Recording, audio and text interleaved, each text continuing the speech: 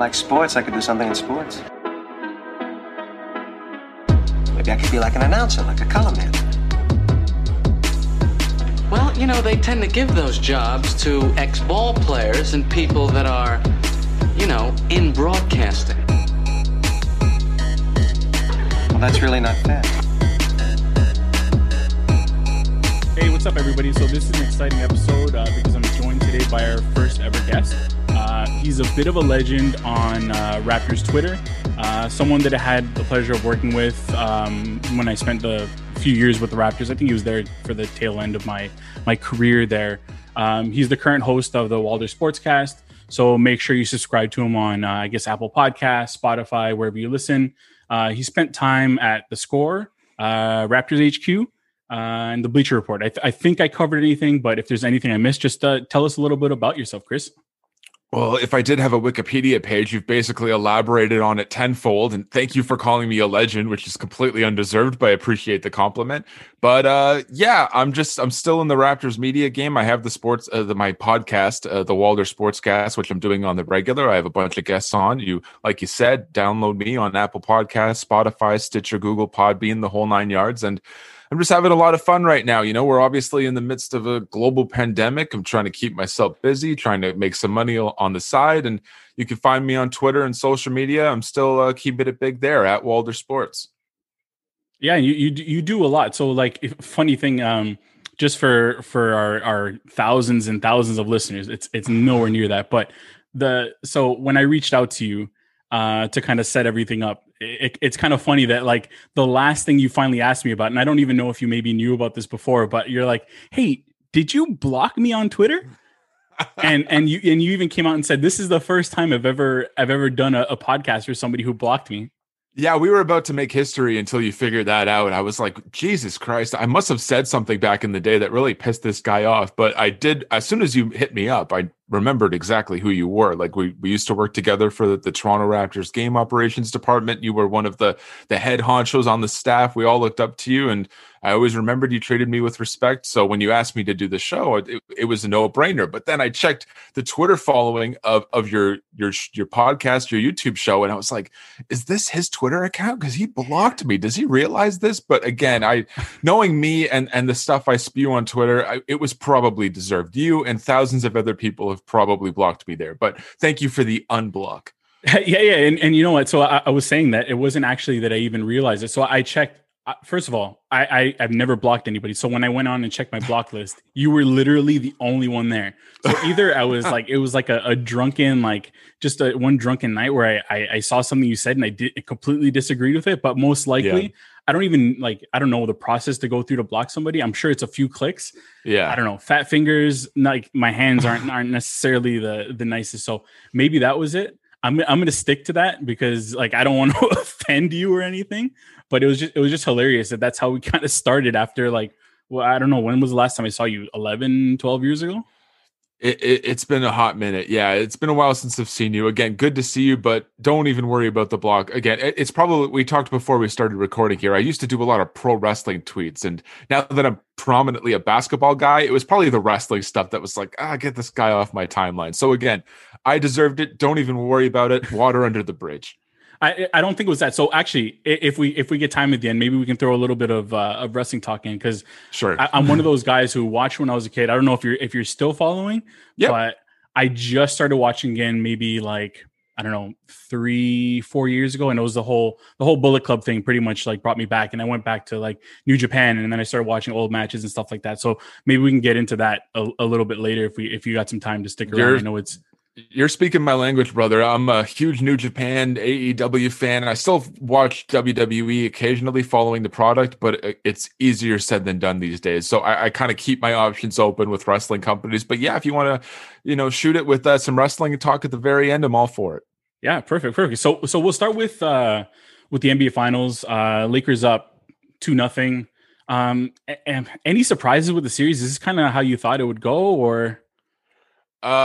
I thought it would be more competitive. Obviously, you can't account for injuries. It's a shame what happened in game one. You saw so many bodies go down. I mean, Jimmy Butler has obviously continued to play, but he rolled his ankle there for a bit. You see Bam Adebayo with his shoulder sprain. It looks like he's going to miss the game tonight. And then Goran Dragic as well. There was only so much a team like Miami could do against the size of the Lakers to begin with. But now that they're missing bodies and they're missing firepower on offense, again, this is kind of just a formality at this point that the Lakers are either going to sweep the Miami Heat out of the playoffs, or maybe they'll do the gentleman's sweep at the end of the day. It's a shame because, you know, these playoffs have been one of the best in recent memory. And I think a lot of that is attributed to the fact that they're in this bubble. There's no home court advantage. I've kind of said this on Twitter many times.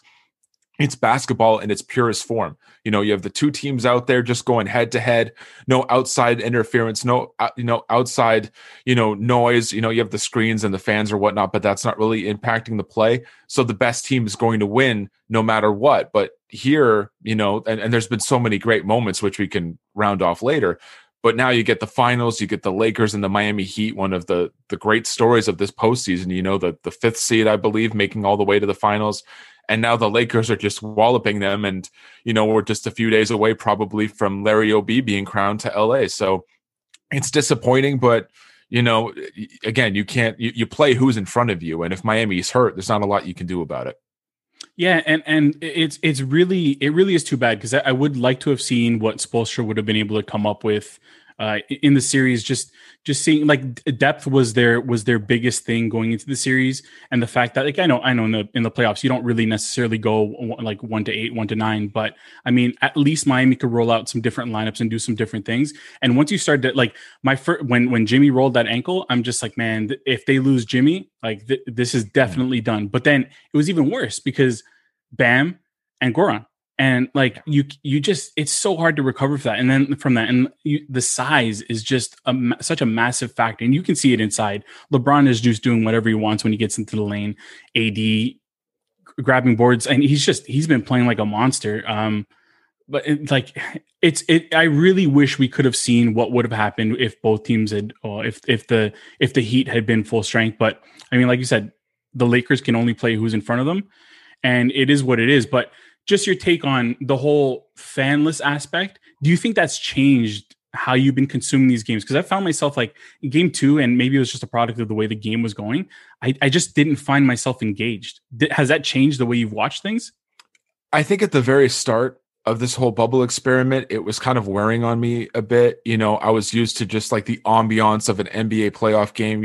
I was fortunate enough to catch a lot of the Toronto Raptors playoff games en route to their championship, both like in the city, in the arena and whatnot. So to get that atmosphere, it was electric. And you can't say it doesn't impact the players, because at the end of the day, it did a lot of good. But here in the bubble, it's weird times. We're going through a global pandemic.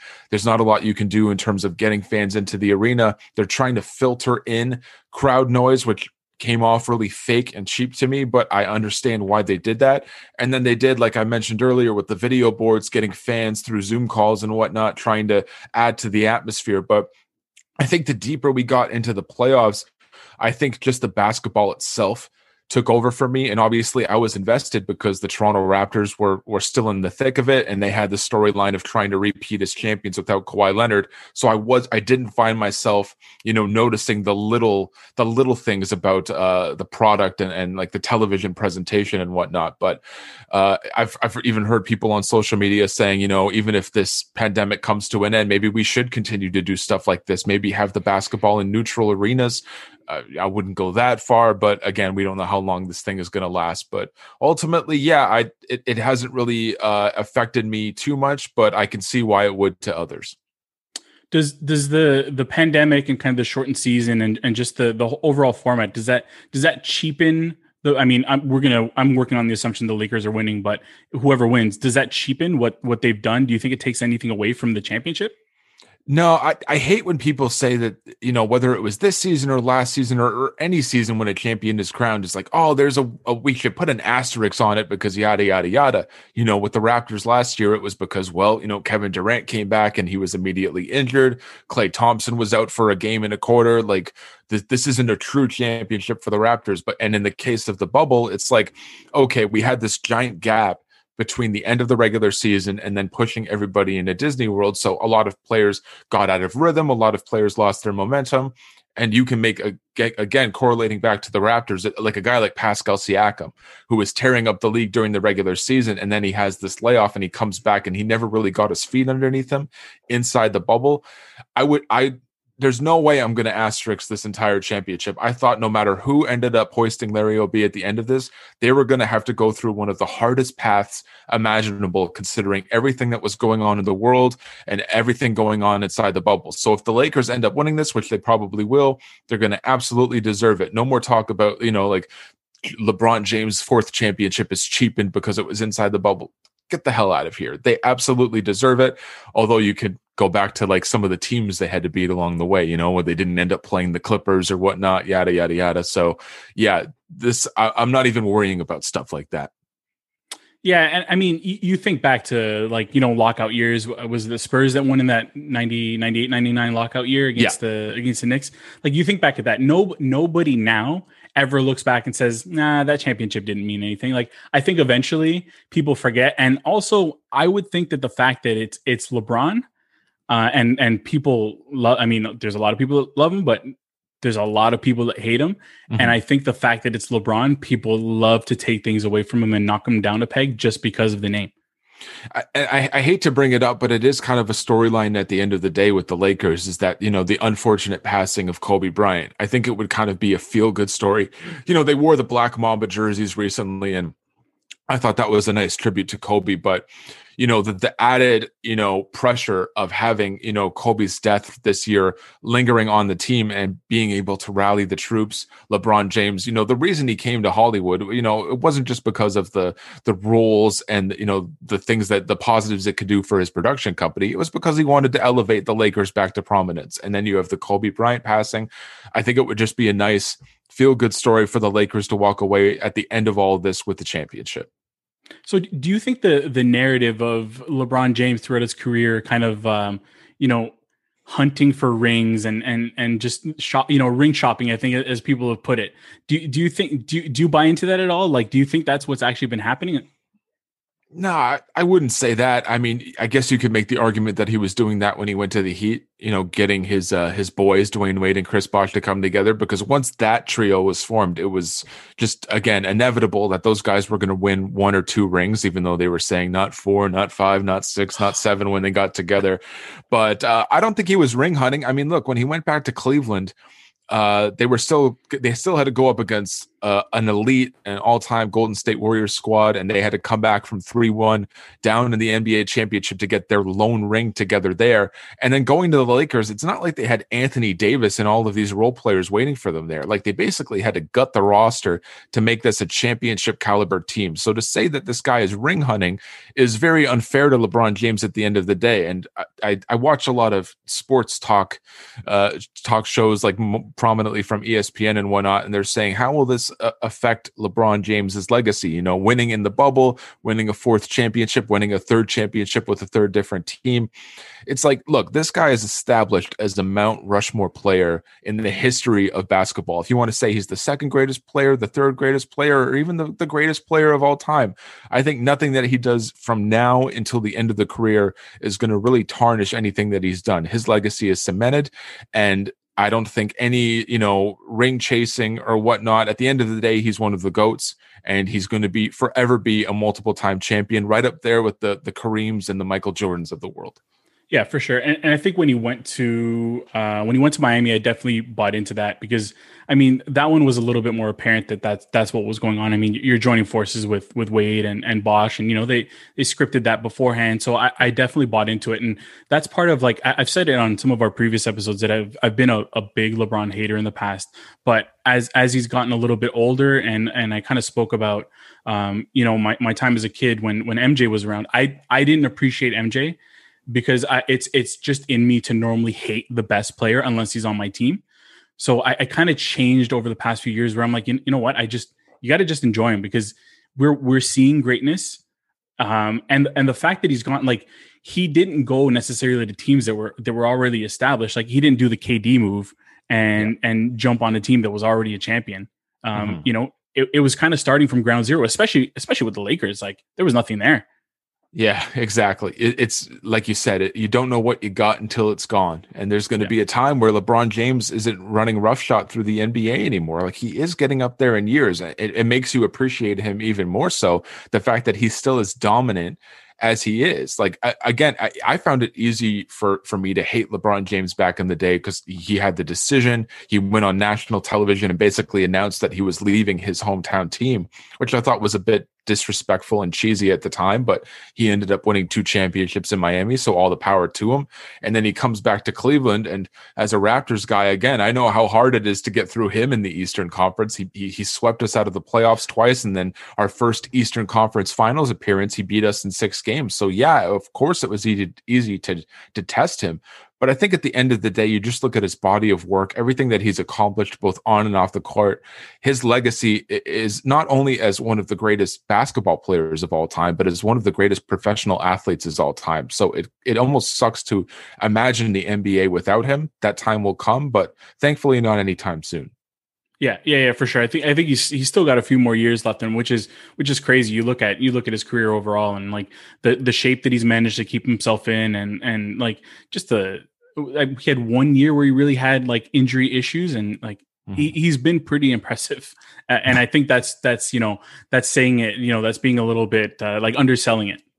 Yeah, just a little bit anyway. Yeah. So a championship, what do you think that does for Frank Vogel's legacy?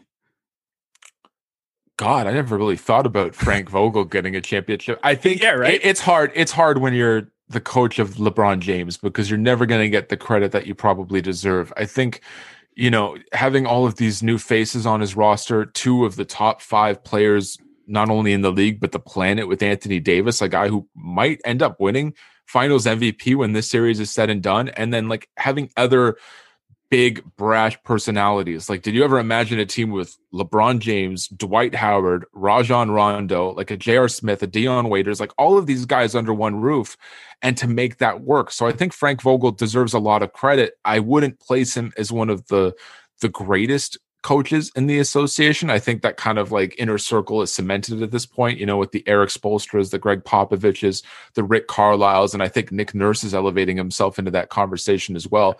But I think Frank Vogel deserves a heck of a lot of credit for what he's doing, but at the same time, he's coaching LeBron James. So how much is he really going to get at the end of the day? Yeah, exactly. I mean, he's in the enviable, but at the same time unenviable position of being LeBron James's coach, because you're never gonna, like, they could have ran through and gone, like 82-0 if it had been a regular season, and I still don't think he gets the credit, because at the end of the day, people look at the team and it's AD and LeBron James, and primarily LeBron James. Well, you could have put us, one of us, on the sidelines, and we probably could have got them to at least the second round in the Western Conference playoffs. But Vogel got them over the top, I suppose. I'm not sure I look good in a basketball jersey, man. My arms are just flabby, and like I would not even want to be on that sideline. I'd be wearing just the shooting shirt all day. Shooting shirt? I meant more so as like a head coach. We could wear some proper, have a proper fit on. We could coach the Lakers to a championship. I thought you meant as a player. No one wants to see us out there dropping threes. I mean, no one would probably defend us. We'd have some open looks, but a few clanks off the rim every now and then. Yeah, exactly. So I'm glad you mentioned Nick Nurse, because the Raptors did some important work in locking him up, and I know they still got some work to do on Masai, which is probably the one where everybody's kind of like a little bit nervous about, because he's kind of been the catalyst of everything that's happened. I mean, we've had some not so like interesting front offices in the past. Glenn Grunwald did some good work in his day. BC, Brian Colangelo. I'm a Brian Colangelo lover, because that was the era where I was working for the Raptors, and I remember Brian standing around in his suits looking all good, and he just instilled confidence. But like Masai is just on a whole other level. So just, I mean, I guess we can just talk about like the nervousness that maybe some of the fan base is feeling around Masai not being locked up yet. Uncertainty. Being a Raptors fan, again, it's hard not to see him locked up. I think it's just a formality that they are going to offer him whatever he wants to keep him around. Even if he did walk, I don't foresee a circumstance where he would leave for another team. And I know that the New York Knicks have been kind of bantered about as a destination for him because there's a lot that he can do in New York City. But at the same time, if he did walk, I kind of see him going off on his like philanthropy, I can't even say the word, but like philanthropy efforts or whatnot. God, it's a Sunday morning. We're recording this. Don't make me pronounce that again. But like his charity endeavors and his work on those fronts, like I think he would focus more of his attention there. I think, you can make the argument that he's taken this Raptors team as far as he can go. They won a championship. He made like this drastic move, getting rid of one of the franchise's top players ever in DeMar DeRozan for a shot at Kawhi Leonard. And we didn't know how that whole process was going to finish, but they won a championship. So where can this team go from there? There's going to be a lot of rebuilding over the next couple of years. We don't know where this offseason is going to take us, if Fred VanVleet's going to stick around, if Marcus Gasol's going to go to Spain, or how much money it's going to take to keep Serge Ibaka. We at least have Masai Ujiri around to kind of take care of those immediate efforts. But in terms of the long term, what is this going to team look like 5-10 years down the road? And hopefully Masai Ujiri is around for the long haul to kind of work his magic again. But for everyone on social media who's kind of like sweating over potentially losing him, I wouldn't go that far. I think he is going to stick around, and I think MLSC is going to do everything in their power to make sure he's happy. Whatever he wants, just lay it out on the table for him. Yeah, and I think you're right. I don't see him leaving for another team, but it probably will be some philanthropic effort that he goes to pursue. Yeah, I was practicing it in my head the entire time. That's why I had the runway to practice it. But exactly. Like you said, I'm glad you mentioned it. Like he's not been afraid to make the big deal where it might ruffle some feathers in the DeMar move. So with Lowry and his big contract and ending at the end of next season, do you foresee a world where the Raptors would actually go on and make, like, people have been talking about building a statue for the guy now, and mm-hmm. Do you foresee a world where they could possibly move him before the end of his contract, or like what do you see happening on the Lowry front?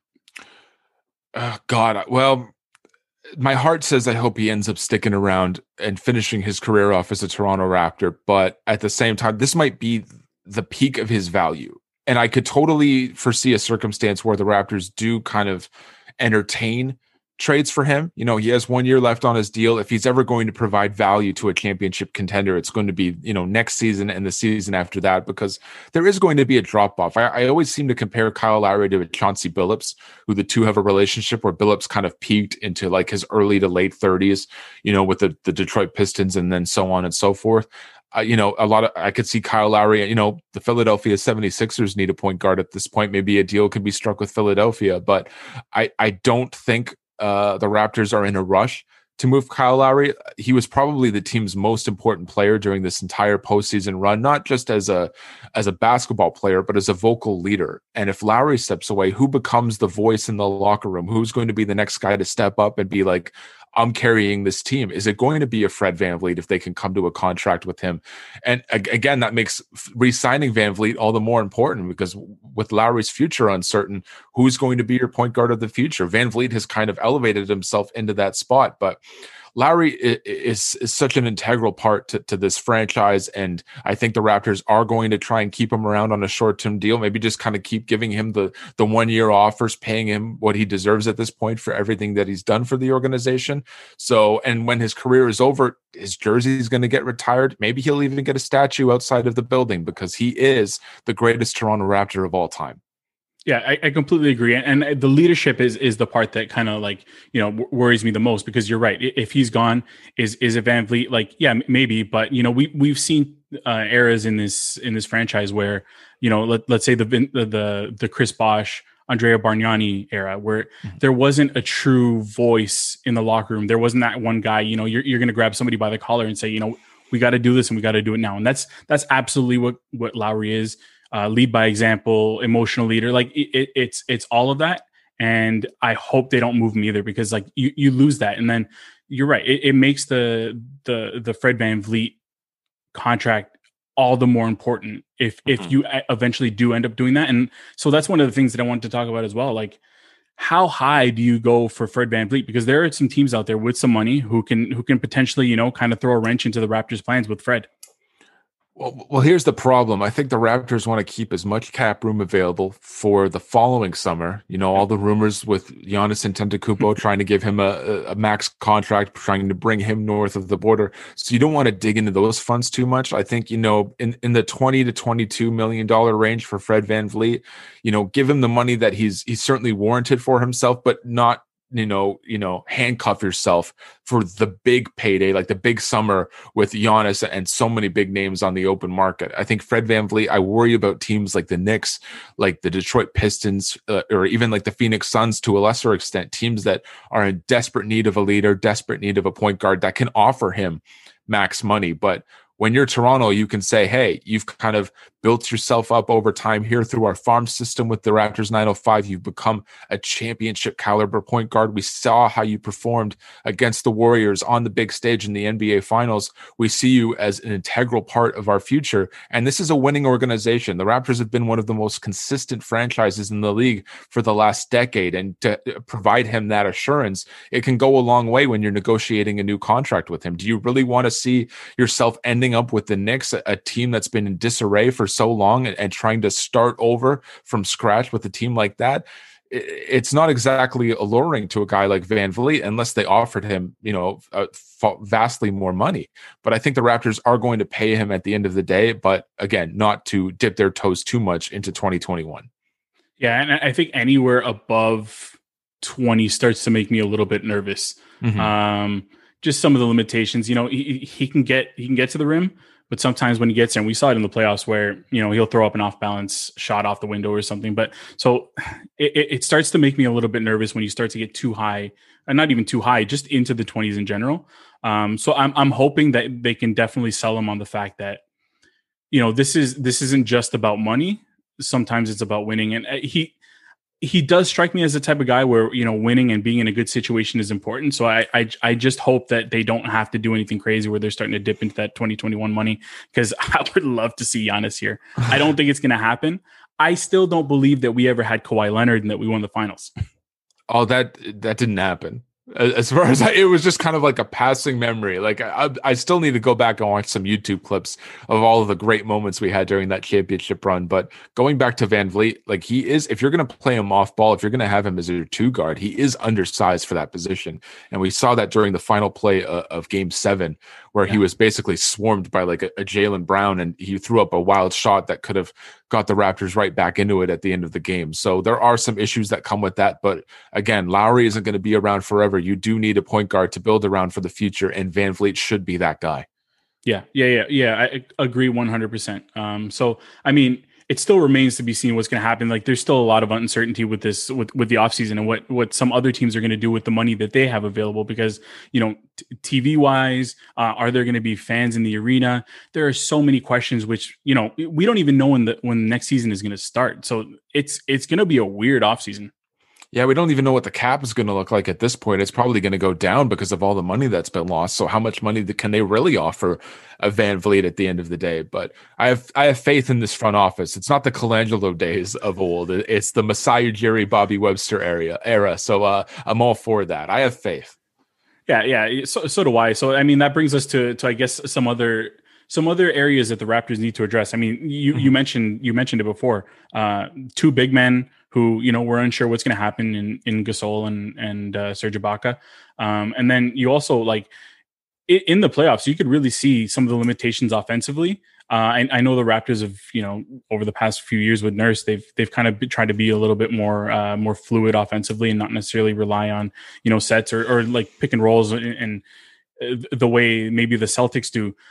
Like, what do you see as the number one thing that they have to address this offseason? I mean, it's kind of what we've been talking about. I think Fred VanVleet is the number one on their priority list. To a lesser extent, Serge Ibaka. I think you can come to a cheaper deal with Serge, although I can't see teams overpaying him based on his postseason run. You're going to have some space freed up because I do think, even with these rumors kind of dissipating a bit, I don't think Marc Gasol is going to be around next year, whether he's still in the NBA or he's overseas in Spain, which I think is the more likely outcome. I just think they need to continue to shore up their depth. I think, I've seen names like Norman Powell kind of being thrown around as like a trade asset. I know that the Pacers are probably going to look to move a guy like Victor Oladipo, for example, see what kind of a package you can put together for a guy like that. But I think at the end of the day, it's just going to be like those end of bench guys that you're going to have to rehash through. I have a lot of faith in guys like Terrence Davis and Matt Thomas kind of elevating their roles next season. So I'm not worried too much on that front. A guy like Rondae Hollis-Jefferson, is he going to be around next season? Probably not. I look at a guy that Raptors Twitter has seemingly fallen in love with, like a Harry Giles, for example, a big man that you can kind of rebuild, throw into your farm system and see what you can get from there. A guy with a lot of promise that really hasn't found his footing in the NBA. I think you can get him on a cheap deal and see what you can turn him into. But the Raptors core is intact. Pascal Siakam's still your guy. As sad as that postseason performance was, I think he's going to come back a lot stronger and a lot more motivated to kind of shun the doubters who turn their back on him during these playoffs. And I think you're still going to get another all-star caliber year out of Kyle Lowry. I do think Fred VanVleet's going to still be around. It's just a matter of keeping those contracts intact. Like I said, keeping Serge Ibaka around for as little money as possible, because I think he is an important part to this roster. I don't want to see the Chris Boucher era starting earlier than it has to. I don't foresee a circumstance where he's like your starting center heading into next season. So I think it's just keeping as much of the core happy and intact as possible.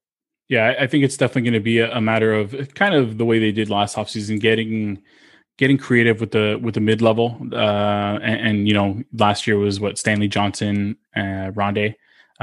Maybe something along the lines of those. I mean, Stanley Johnson didn't really give us much. I like some of what Rondae was able to do, but you bring up Harry Giles. That's one of the names that I would definitely be interested in. I'm a Duke guy. And just the athleticism, and he hasn't had the greatest start to his career, but I think there's something there. And I think it was Blake Murphy that mentioned in an article where, he was kind of throwing the name out there. Another name that I've seen is Chris Dunn, which might be interesting, but both these guys, depending on the money. Yeah. I mean, I'm not really high on Chris Dunn, but again, you take a flyer on some of these guys and see what you can do. I think the Raptors are kind of building a reputation around the league of kind of turning our players' careers around. Like Rondae Hollis-Jefferson kind of fell into obscurity there for a bit. He came into Toronto. I don't think he lifted himself up that much, but he had a nice stint here in Toronto as kind of like a defensive wing who is horrible around the rim. Don't get me started about him trying to score when he's 3 feet away from the bucket, but I think he does have value at the end of the day. And I think another team will bring him aboard and he'll provide value there. But the Raptors roster, it's all about, they've found a lot of success over the years, just kind of moving parts in and out. Who foresaw a circumstance where Matt Thomas was going to be an important part of this roster? Who thought that Terrence Davis, another undrafted guy, was going to be making an all-rookie team at the end of the season? Like, these are guys that, you can bring pretty much anyone in to fill out those like 8, 9, 10 spots and get some production out of them. Yeah, and there's probably going to be a lot of those gems, considering that there's no NCAA tournament. There was no NCAA tournament this past year, so a lot of teams miss out on some of those guys where they might have had a good run in the tourney, and they start popping up on teams' radar. So maybe there's going to be some of that value hidden in the draft. Which, I mean, I'm not crazy about this year's draft, especially at the top end, but I mean, there's still at the low end. I think there's still some guys that they can plug in there, and given their history of player development, I think they can make something work. Well, the Raptors just won a championship where no one on the roster was a lottery pick. So I think that just goes to show that they know what they're doing in terms of building a contender.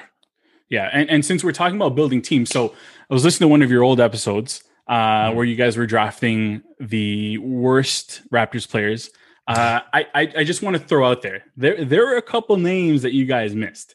So I'm going to throw these out. Chris Jeffries should have been on one of those lists. Yeah, I remember Chris Jeffries. You would pick him over some of the other names that we had, because we threw out some real bad players out there. There were some real bad players, and there are a couple that I don't think should have been on that team. The other name that should have been on there, Nate Huffman, because So I like when as soon this is one of those names where like I go back all the time and I'm just like, I look at the crazy moves, and I think this was a Babcock move because he made some dumb moves during that time. I think when we were doing that episode, I wanted to throw out some names that were bad, but that were memorably bad. I think some of the names that you're throwing out there, like a Chris Jeffries, if you were to ask 100 Raptors fans who Chris Jeffries was, I'd be surprised to hear if 10 or more people remembered his name. Like when we were throwing out like an Andrea Bargnani, who wasn't, terrible, but he was more bad than he was good as a number one overall pick. And then guys like Rafael Araujo, who was a lottery pick, Vincenzo Esposito, who was a name from the past that I had to bring up because I was looking at his numbers. That was a really fun podcast to do. But again, it just goes to show how bleak those times were for the Toronto Raptors and how fortunate we are to have someone who knows what they're doing in terms of taking care of this organization. And the fact that we're a champion. I'm going to be, I think I have it here with me. I got a gift, one of these replica championship rings that I keep on my desk here to remind myself that this actually happened. Oh, do you have it right there behind you? I don't. So I actually is that 905? Yeah, I went to the final game. So like, very I cool. picked it up. Yeah, and then I went to the opener the following year, so I got the ring there. But since you mentioned Hoffa, just a funny story about that. So I've owned one Raptors jersey in like the last 20 years, probably. Don't tell me it was Hoffa. No. So this is where it gets funny. So I went to Center Sports at the time and was looking at the sale jerseys because this is when they're transitioning from the purples to the reds. Right. So I'm looking at the rack and they got a bunch of they had, Lamont Murray, I think was on clearance. They had a bunch of Bosches. Yeah. And I'm looking at and these were authentic. So I think authentics in those days were like $150 and they were going for like $30. Wow. Okay. With our discount. Like we used to get that discount, the 50% off or whatever. Mm-hmm. So I'm looking at the rack and I come across a Hoffa jersey. And I look at my brother, I'm like, hey, should I do it? He's like, really? I'm like, you never know, man. Like, so it wasn't that I thought he was going to be a good player. It's just, he looked like he was like, coming across him in the arena, he seemed like a nice guy. Yeah. And I rooted for him. Like I was the president of the Rafael Araujo fan club. Oh, bless your heart. And I was looking at it. I'm like, dude, I could probably get this signed too. And so this ball, that's a Charlie Villanueva autographed ball. Oh, nice. which I got, like somebody helped me out to get it.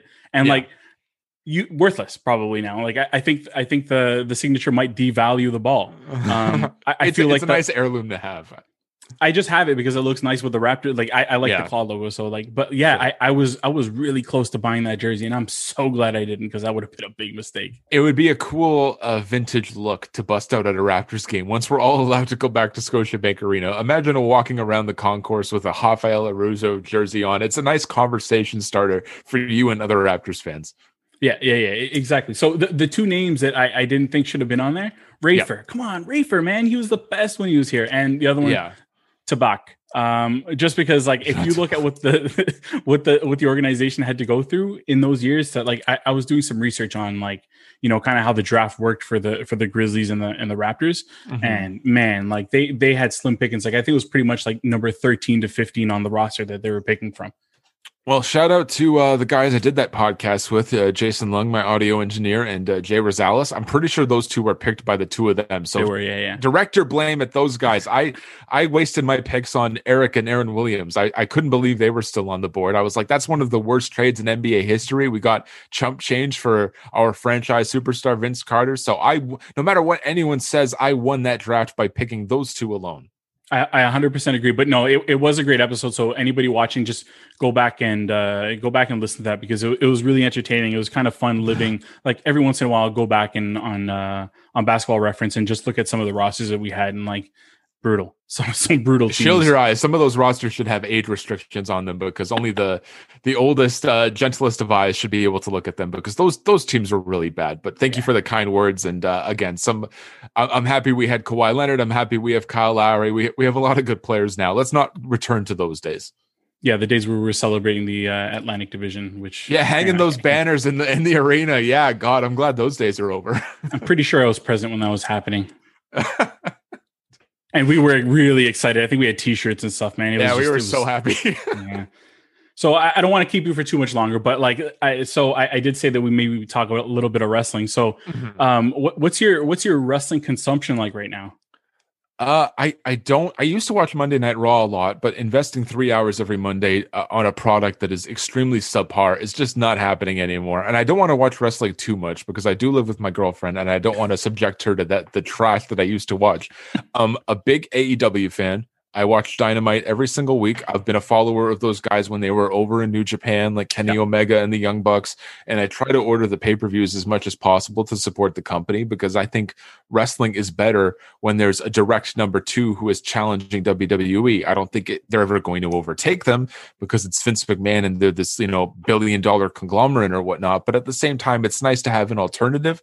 And I think AEW is that right now. I'm also trying to watch or follow as much of New Japan Pro Wrestling as much as possible. I think they're doing a lot of good overseas, trying to contain, the coronavirus. They're washing down the rings between every match. They're keeping social distancing in the stands, and no one is even allowed to scream. To the best of my knowledge, they all have their masks on, but they're not allowed to yell or do anything that would impact those around them. The G1 Climax is going on right now, which is some of the best matches in wrestling all year. Shout out to Tomohiro Ishii, who's the MVP of that tournament so far. But that's basically my wrestling consumption. I think there's an NXT takeover tonight. To the best of my knowledge, I think Finn Balor and Kyle O'Reilly, which is I think is going to be a great match for the NXT Championship. That's tonight as well. So WWE has kind of fallen to my second and third option, but AEW, that's where my wrestling love is right now.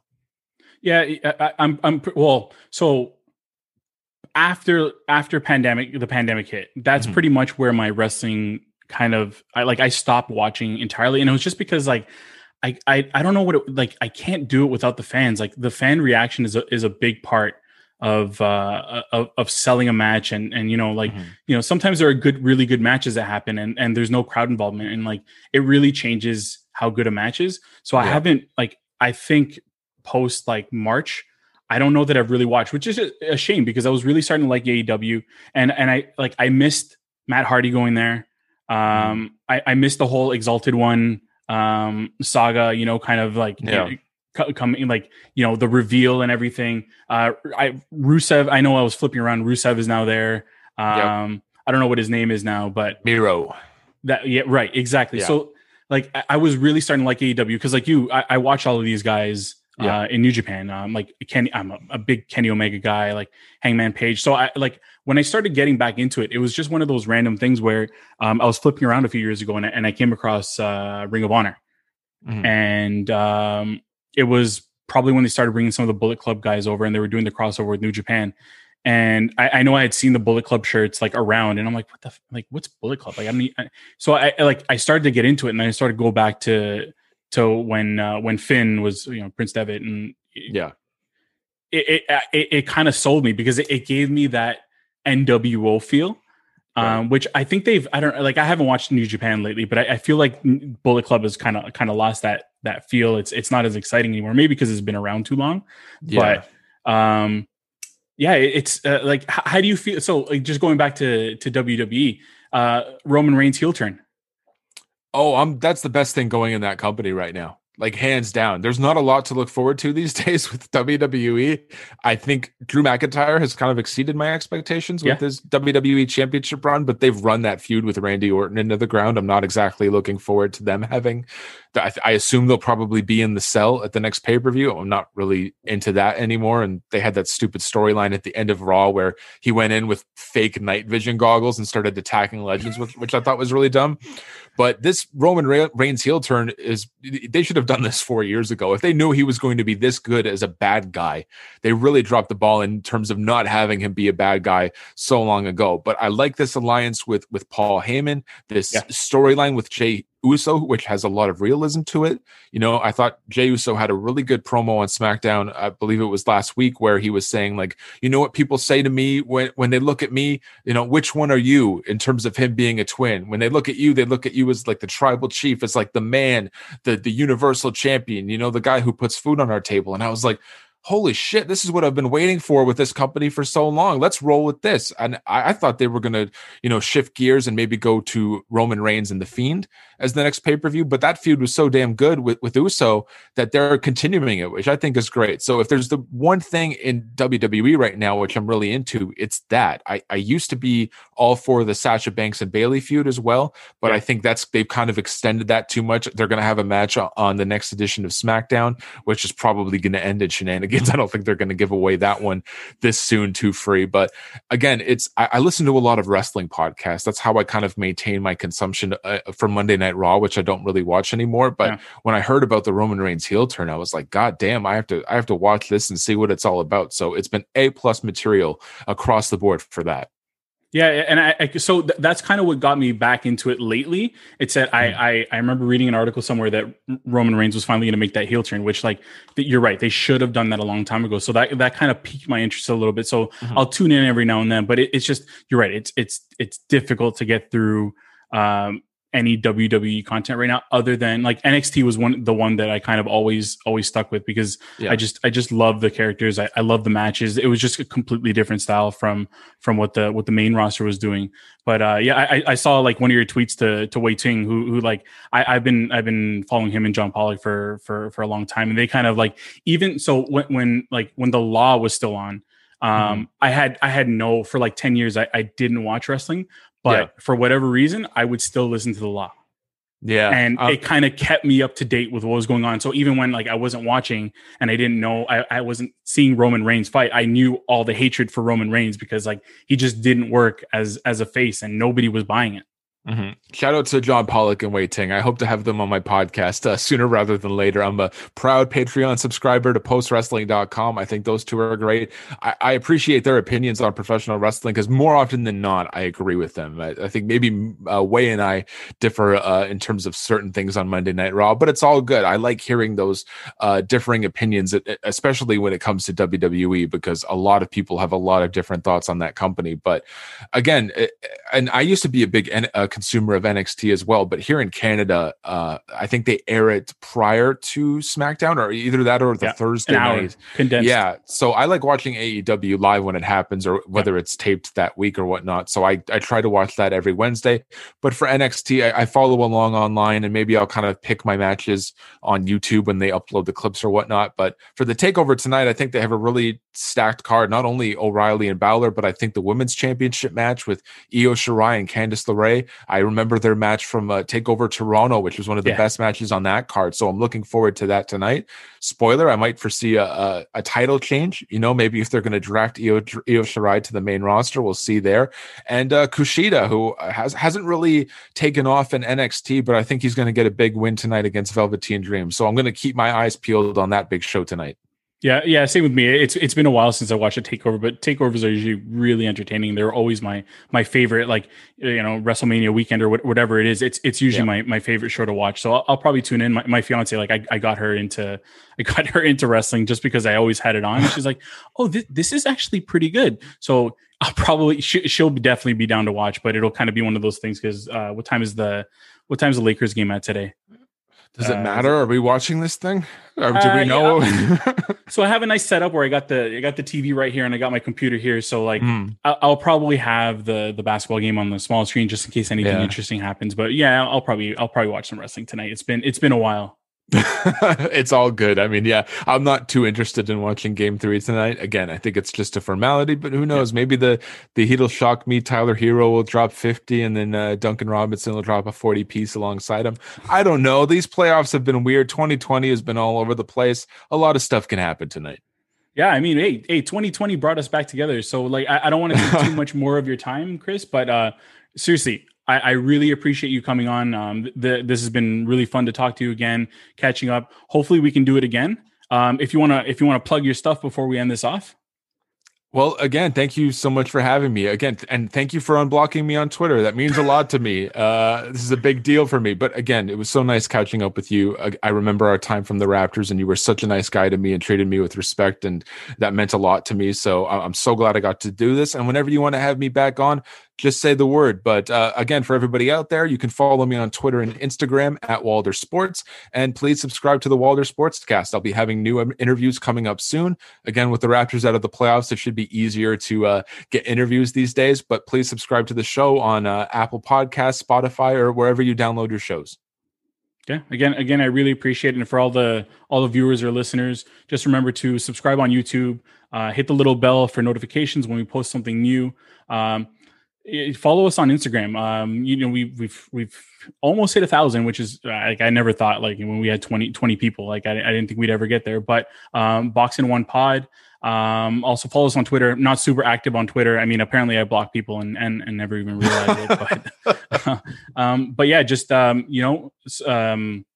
subscribe to our podcast and just listen, comment, and just give us some feedback. We really appreciate hearing from you guys. But Chris, again, it's been a pleasure, and hopefully we'll talk again soon. Yes, sir. Sounds good.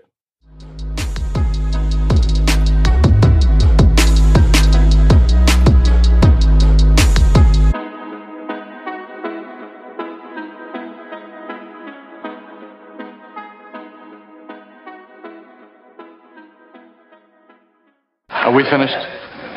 Done.